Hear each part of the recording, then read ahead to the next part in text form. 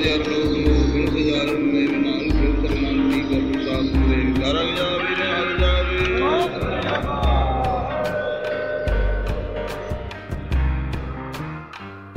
back to the Suraj Podcast. In the previous episode, we heard how Bidhi Chand passed away along with Sundar Shah Fakir.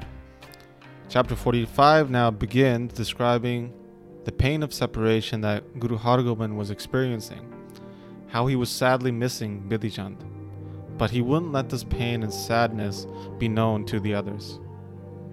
Guru Hargobind kept Bidhi Chand's son always close at hand, Lal Chand, and would comfort him on the passing of his father. He performed the ceremony of tying the dastard of the turban on Lal Chand after the passing of his father, and he gave the utmost respect to Lal Chand, who was extremely pleased by this and continually served the Guru. Lal Chand took on the role that his father had in managing the administration and finances of the Guru's house and meeting with the other community leaders as well, the Masands. One day, Guru Hargobind left his residence to go to a nearby garden to see the vast varieties of beautiful trees and flowers. This garden had a beautiful magnolia champak tree, which had an extraordinary fragrance. There were also Arabian jasmine trees, peach trees, guava trees, mango trees, neem trees, banana trees, burr flower trees, which have these round ball-like yellow flowers which have a beautiful fragrance, which is used in perfumes. There are also pomegranate trees, apple trees, falsa trees, which have black purplish berries on them, kirni trees, also called nilkara trees. There are so many trees blossoming with magnificent flowers and fruits of all varieties. Also, there were jackfruit trees and mulberry trees, and so many other trees looking so beautiful in the garden. So with Guru Hargobind was Jodhrai and Bhai Panna, Baba Buddha Ji's son. They had tied up their horses at the front of the garden and were now walking through the garden. So Guru Hargobind was staring and admiring the vast amounts of beautiful trees and flowers. He began praising them and saying, "Wow, look at this tree over here. Look how beautiful this tree is. Look how beautiful this flower is, and look at the color of the petals. This would make for a beautiful garland. Look how stunning this flower is. Look how it infatuates the mind." So while Guru Hargobind was in this garden with Bhai Panna and Jodhrai, the young Harirai was also going to join them, but he was a little further behind. He got to the garden when they were already inside, so he tied up his horse outside the garden and began running inside to catch up to his grandfather, Guru Hargobind.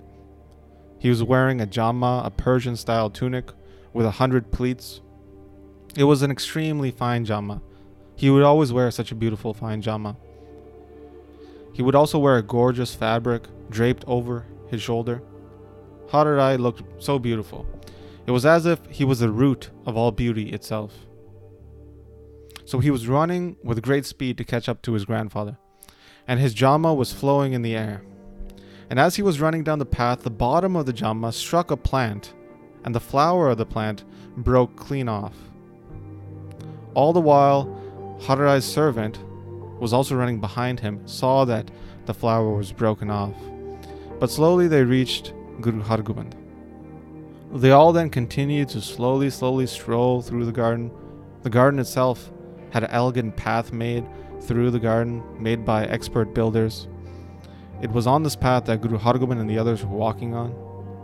Under one beautiful tree they saw some shade and decided to sit down. So they put some fabric down and they all sat there and started to praise the garden and this tree. They were talking about all sorts of things while looking at the lovely greenery around them. When they all got up, Guru Hargobind started to walk with his grandson Harirai. They were slowly walking back through the garden when Guru Hargobind saw the flower on the path broken. When Guru Hargobind was walking through the garden initially, he had saw that very flower and praised it. He now was looking at this broken flower on the path, and he said to everybody there, "I had seen this flower before. Who has now broken this and thrown it on the path? This flower looks so beautiful. It looked like a face which was extremely happy. All of its petals blossomed so marvelously.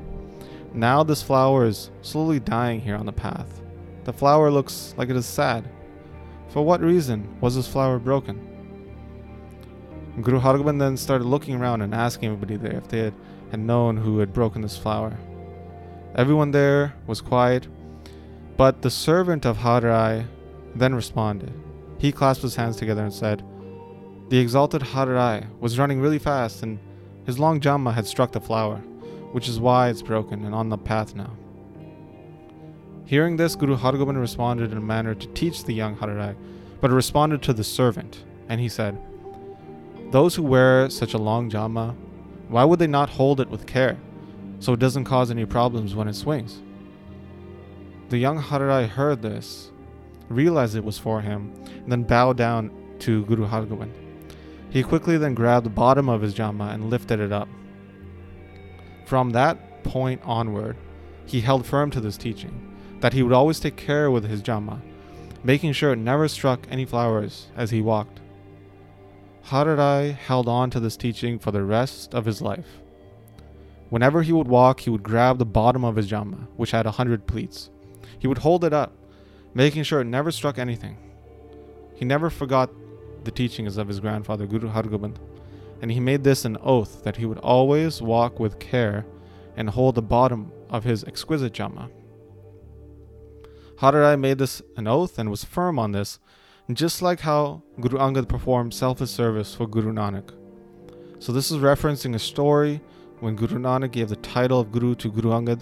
Guru Nanak bowed down to Guru Angad, who then pulled back to make sure Guru Nanak didn't touch his feet.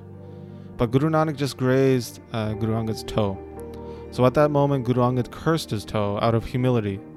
He lived his life with this pain on his foot, so he would never forget this fault he made in allowing his foot to be touched by Guru Nanak. Even though Guru Angad was all-powerful in every way, he didn't stop this pain and bear this pain as a selfless service for Guru Nanak. In the same way, Guru Amar Das performed selfless service for Guru Angad. One day, Guru Angad was holding the hand of Guru Amar Das as they were walking and chatting.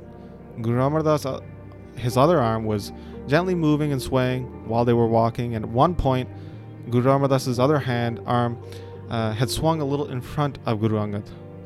He understood this to be a great sin, thinking that this arm should never go in front of Guru Angad, and that it deserved to be always behind Guru Angad. He was thinking that it would be best if I just chopped this arm off. But in talking with Guru Angad, he realized that Guru Angad did not get angry about this, so he didn't cut the arm off, but he decided that he would never use this arm again, and he held this arm against his chest. This arm then slowly, due to the lack of use, lost its strength and then shriveled. So in this way, Guru Amar Das had made a vow, and his whole life he had held on to that. In the same way here, Har Rai made a vow that he would always lift up his Jamma when walking. So after Guru Hargobind said that, they had left the garden and went back to their residence where they ate dinner and then rested. The Sikhs were performing selfless service in Kirtpur, and many of them were liberated during this time in Kirtpur.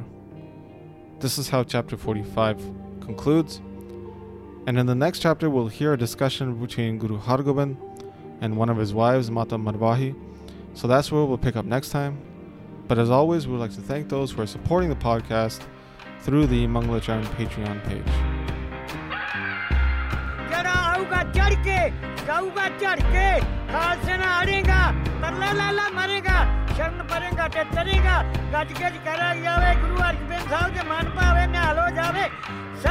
Sri Akal.